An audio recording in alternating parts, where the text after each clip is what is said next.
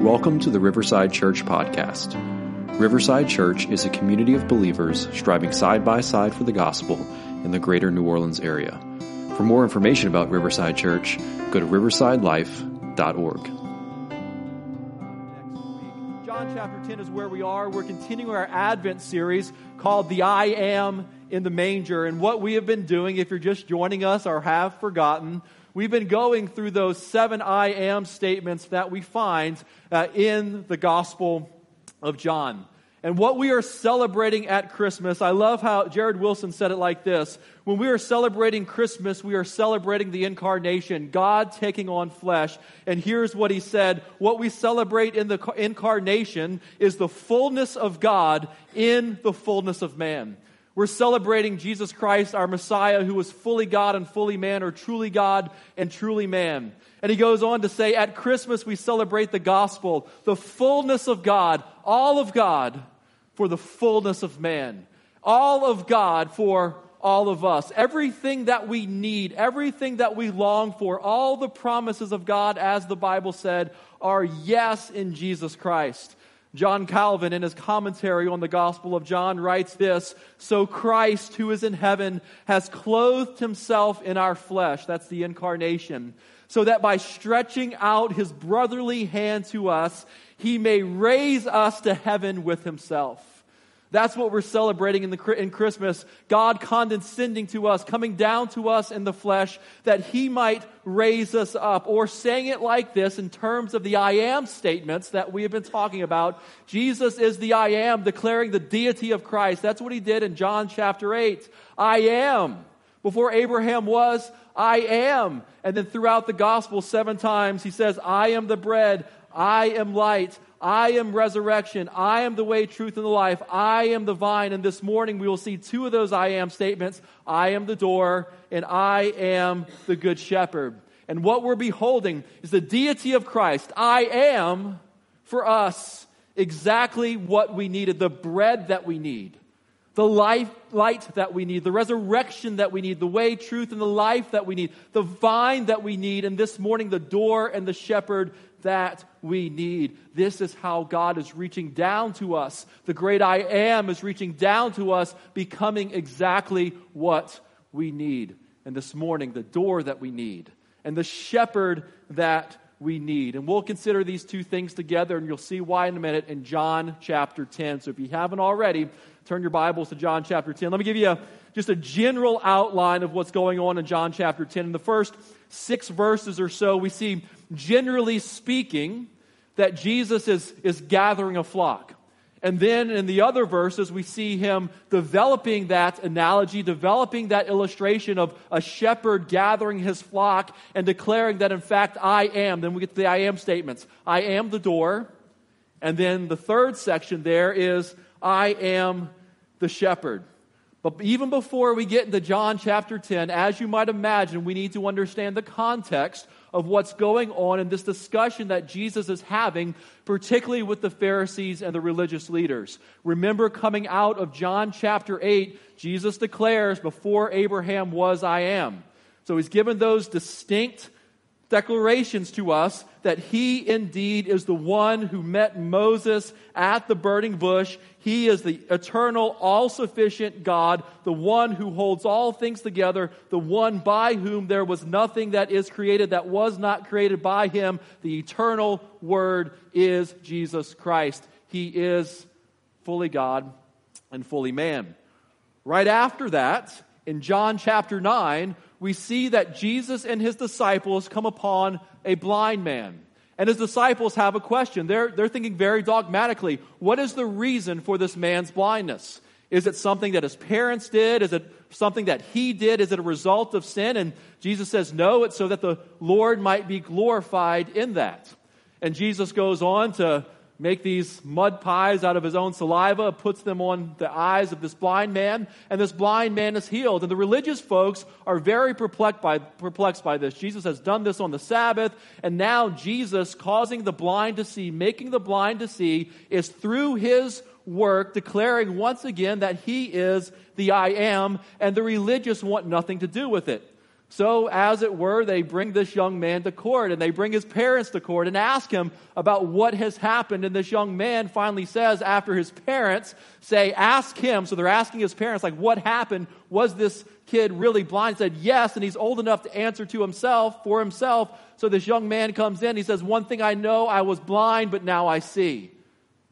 And they say, are you really going to follow this man? Are you really going to follow this shepherd who's claiming to be the Messiah? Will you really follow? And listen to what the religious folks do. Now, mind you, let's pick up the illustration here, and you'll see why just in a second. These shepherds, these ones who were supposed to be shepherds, the Bible is clear that the religious leaders are supposed to be like under shepherds. Ezekiel chapter 34, we'll talk about that in a minute. We're supposed to be shepherds of the people. Listen to what the shepherds are doing to this young man who was healed by Christ. It says, verse 32 of chapter 9, never since the world began has it been heard that anyone opened the eyes of a man born blind. If this man were not from God, he can do nothing, is what this young blind man, formerly blind man, is saying. Here's how the religious folks answered. You were born in utter sin, and you would teach them, and they cast him out. They kick him out.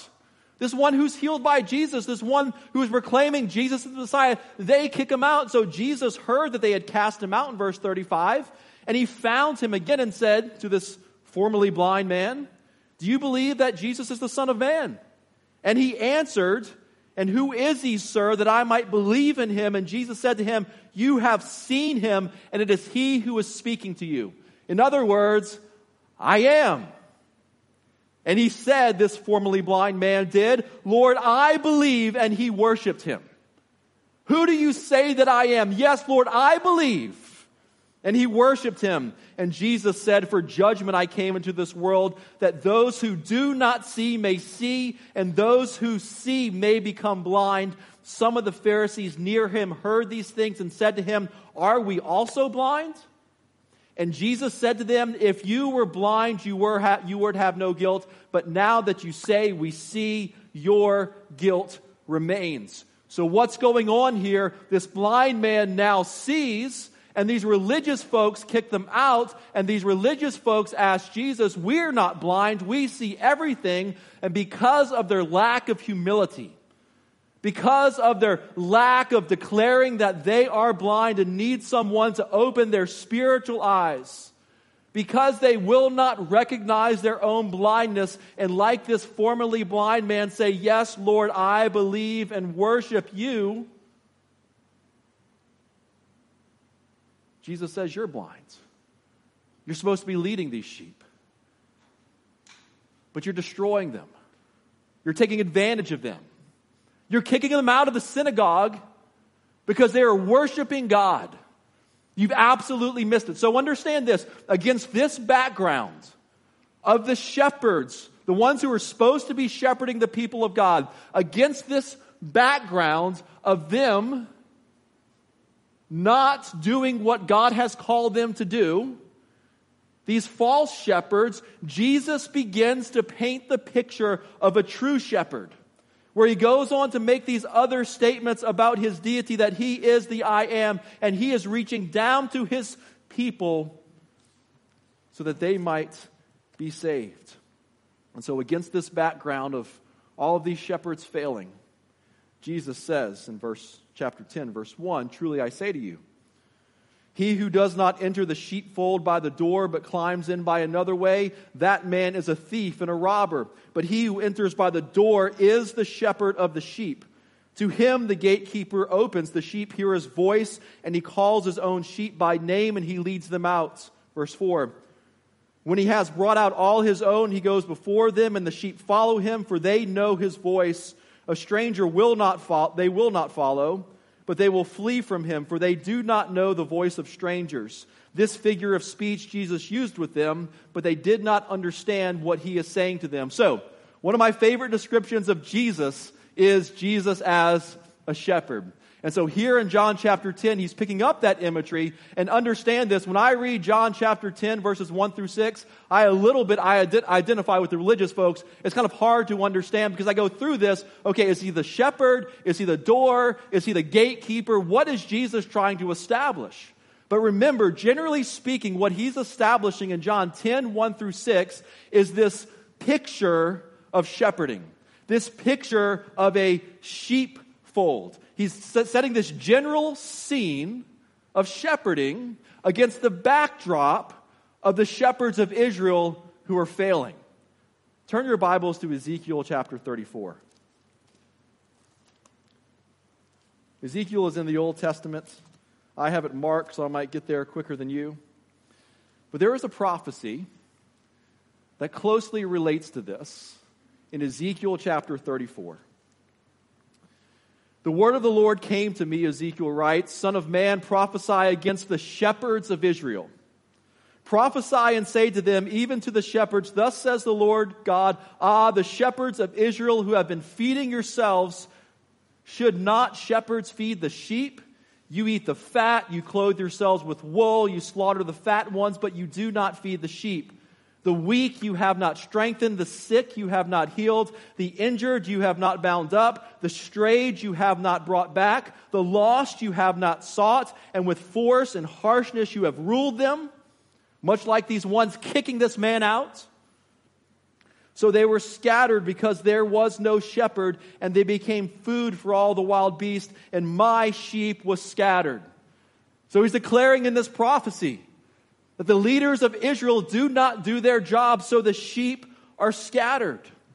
This is why Jesus says in Mark chapter 6, before the feeding of the 5,000, that he looks upon the people and he has compassion for them because they are sheep without a shepherd. But in this condemnation in Ezekiel chapter 34, there is a promise that the great I Am is fulfilling in John chapter 10. These shepherds who are going back on their duties and they're taking advantage of the sheep and casting them out, the true shepherd has come. Here's what it says in verse 11. For thus says the Lord God, here's the promise, I myself will search for my sheep and will seek them out. Do you hear what he's saying there? Are you following with me? God himself, the I Am, will be the shepherd. Yes, your leaders have failed you, but fear not, sheep. I have compassion upon you. I will be your shepherd. As a shepherd seeks out his flock when he is among the sheep that have been scattered, so I will seek out my sheep.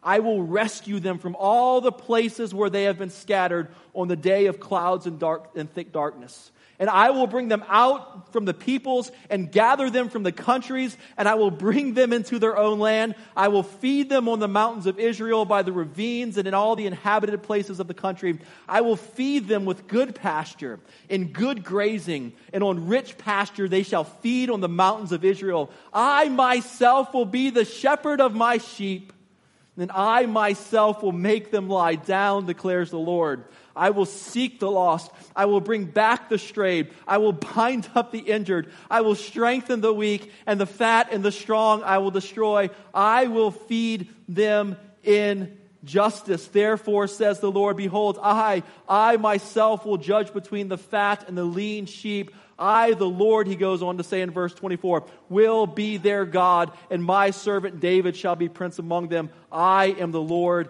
I have spoken. So understand this. What Jesus is fulfilling as he puts this backdrop of this shepherding image, Jesus is saying that the shepherds of Israel have neglected the sheep. They were reckless and destructive, but God has not forgotten his flock. He sent a shepherd to rescue and care for his sheep. He's saying that he is the good shepherd who cares for God's people. So Jesus is establishing for us that there's only one way to enter the sheepfold, and that's through the door. All of these other false prophets are trying to go, so understand the sheep pen here, right? It's a bunch of stones made into this pen. They would put these briars on top. They didn't have barbed wire back in the day, so they put these briars on top. So if you saw someone trying to go over the wall into the sheep pen, you would know that they were up to no good. Just as you would know if someone was trying to climb through your window instead of going through the door, you would know they were up to no good. And so he's saying these folks, these religious people are going back on what they have been called to do. They are blind and don't claim to be blind. And so therefore they remain blind. The only rightful way is through the door. The only rightful shepherd, verse 2, but he who enters by the door is the shepherd of the sheep. To him the gatekeepers open. The only rightful shepherd is the one whom God has placed a seal on. The one whom the gatekeeper has set his seal on. R.C. Sproul says, obviously in terms of the illustration, the gatekeeper who opens the door of the sheepfold to the shepherd represents the Father who opens the gates of heaven to Christ and lets him bring his sheep into the safety of the fold.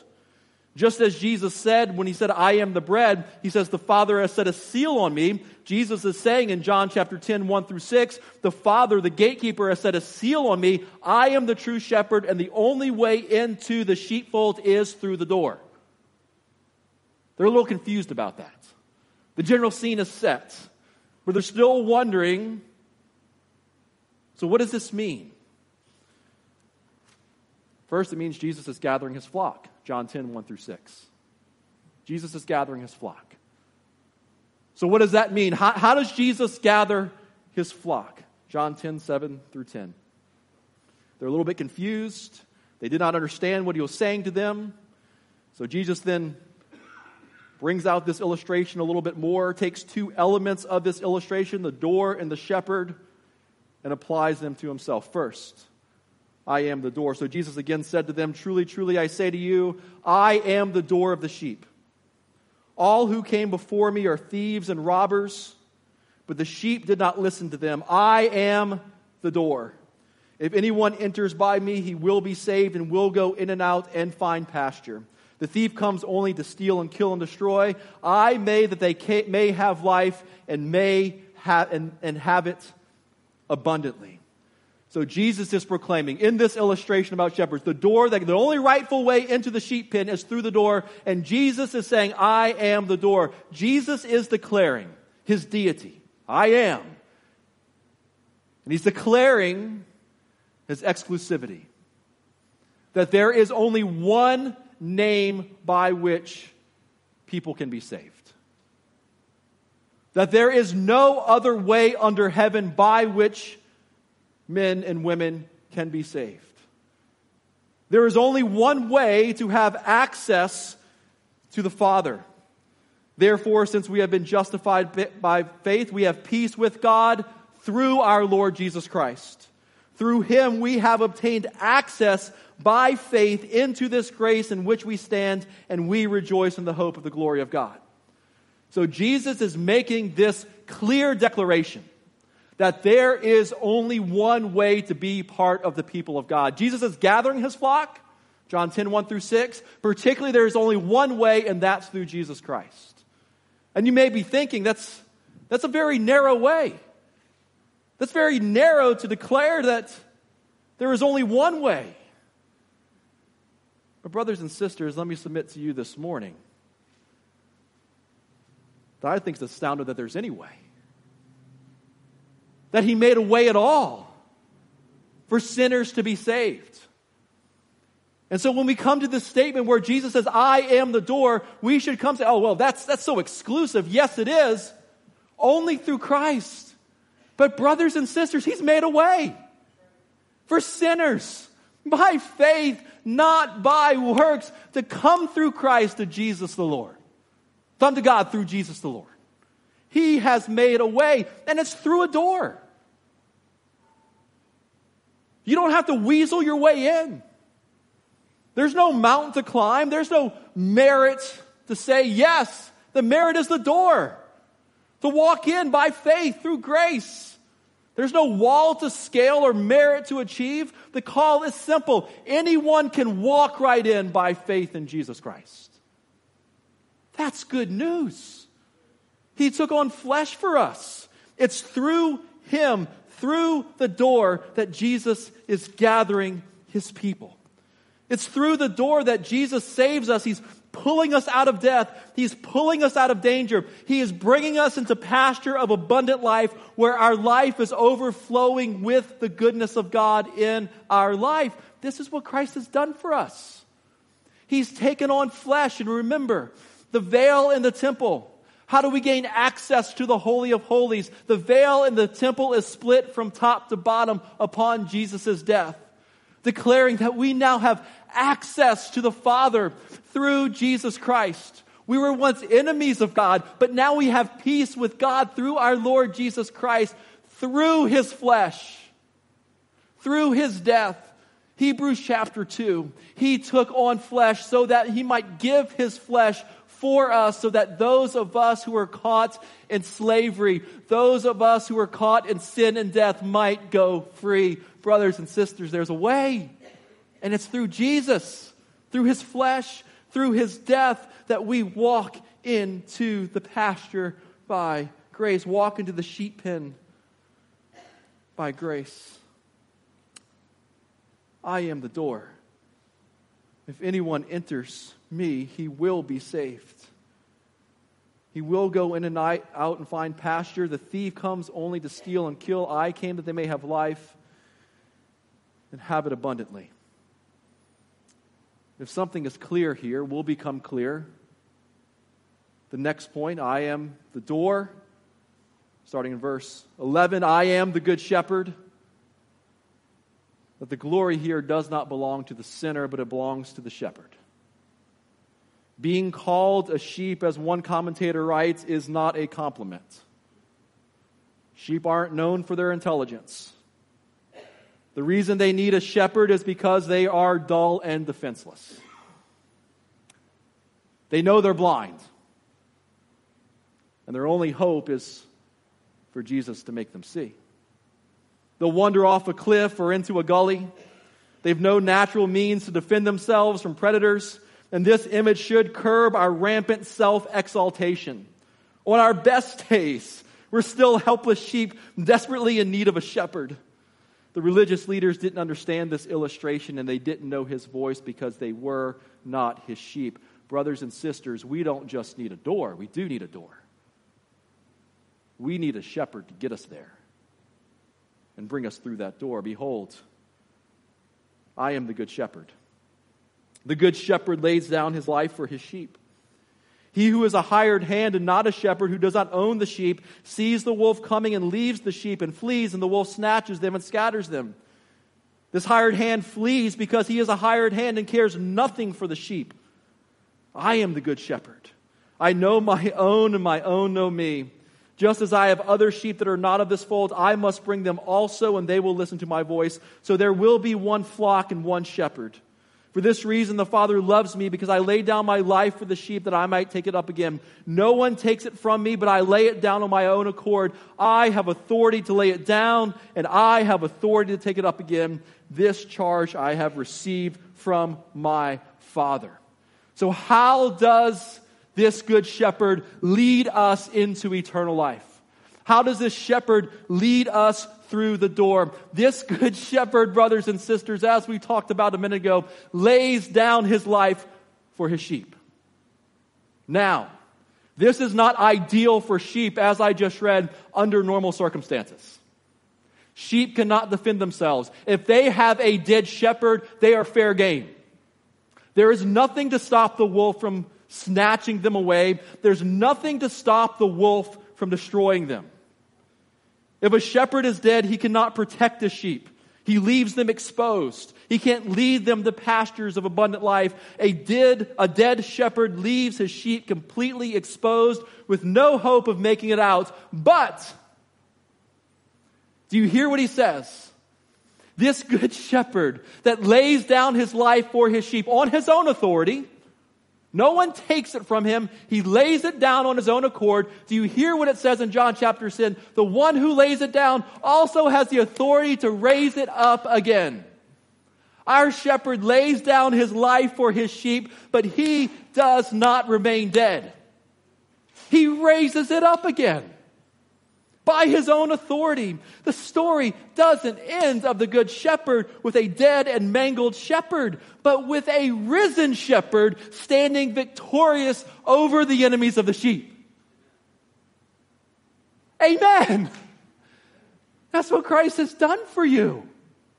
On his own authority, he's laid down his life and taken it up again. In the Garden of Eden, they were kicked out, no access anymore. But he has made a way for us to have access to the Father by laying down his life for his sheep and raising it back up again. This is why in Revelation chapter 7, people are worshiping around the throne. They're worshiping around the throne as the ones who have had their robes washed in the blood of the Lamb. And they say, behold, there is the shepherd who is also the Lamb. The shepherd who has laid down his life for us. The Bible tells us that this is why Jesus took on flesh, that he might lay down his life for us and raise it back up again. Brothers and sisters, this is not some hired out duty. He loves you so much that he did not send someone else to do it. He came himself for you. God took on flesh for you. He did not farm this out to someone else. Because in love, when we truly love someone, we don't farm out the job to someone else. When we went out to eat for our anniversary this week, had a big old 26-ounce T-bone steak. I didn't send someone else with my wife and say, someone else can do that. Because I love her. I want to be with her. Jesus did not farm this out to someone else. He himself took on flesh. The hired hands don't own the sheep, but the Bible tells us here that Jesus owns the sheep. He owns us. 1 Peter chapter 1, we are bought with the precious blood of Jesus Christ. We are his. He owns us. He does not leave his sheep, it tells us here in John chapter 10. He will never leave us or forsake us. Jesus cares for his sheep. The hired hand, when he sees danger coming, here's what it says in verse 32, cares nothing for the sheep, but Jesus cares for his sheep at the cost of his very life. And he even says in 1 Peter chapter 5, as he's talking about shepherds in 1 Peter chapter 5, you can go ahead and read that this afternoon. 1 Peter chapter 5, he says, cast your anxieties upon me because he cares for you. That we have a shepherd that is so good that he does not intend for us to carry the weight of our worry and anxieties. He says, I'll carry that for you too. He knows us. A hired hand doesn't know his sheep. A true shepherd, the good shepherd, he knows you. He knows your struggles. He knows what you're dealing with right now, and he loves you. He laid down his life for you. He raised it back up again. He set you free, and he's leading you to abundant life. He knows the sin you struggle with. He knows what you're dealing with right now. He knows you to the depths. But he loves you to the heights. He's pursuing other sheep that are not of the fold. Gentiles can come too. He's calling his sheep. They listen to his voice. He's leading his sheep in paths of righteousness. He's unifying his sheep, forming them into one flock, and he secures his sheep. Listen to what he says in verse 27. My sheep hear my voice, and I know them, and they follow me. I give them eternal life, and they will never perish, and no one will snatch them out of my hand. The thief is roaring like a lion, 1 Peter chapter 5, seeking to devour and destroy. That's what he's seeking to do, but he can't destroy you. Because your good shepherd has already been destroyed for you and has been raised up again. He cannot destroy you. My Father has given them to me is greater than all, and no one is able to snatch them out of my Father's hand. Nothing can snatch you out of your good shepherd's hand. You are secure in him. Brothers and sisters, what glorious grace is this? That there's a way. There's a door. And the shepherd leads us through that door, through his flesh, through his death, raising it back up again by his own authority, dying for us, defeating our enemies, defeating sin, defeating death once and for all, that we might be part of his flock. Brothers and sisters, behold the fullness of God, the great I am for you. He is the way and he is the shepherd. Brothers and sisters, behold the shepherd who is also the lamb, Revelation 7:17. Behold the lamb who takes away the sins of the world. Behold the lamb given for you. Behold the shepherd leading you. Behold the one who wipes away every tear, the one who has bought you, the one who loves you. Brothers and sisters, if we are in Christ, the Lord is our shepherd. We shall not want. He makes us lie down in green pastures. He leads us beside still waters. He restores our soul. We'll lack nothing. Even when we walk through the valley of the shadow of death, even when we walk through those dark, scary, and lonely places, there's nothing to fear. Our shepherd has already overcome. He's overcome death itself. Not even death itself is able to snatch you from his hand. So when we walk through the valley of the shadow of death, we will fear no evil. For our good shepherd is with us. He leads and guides us into paths of righteousness for his name's sake.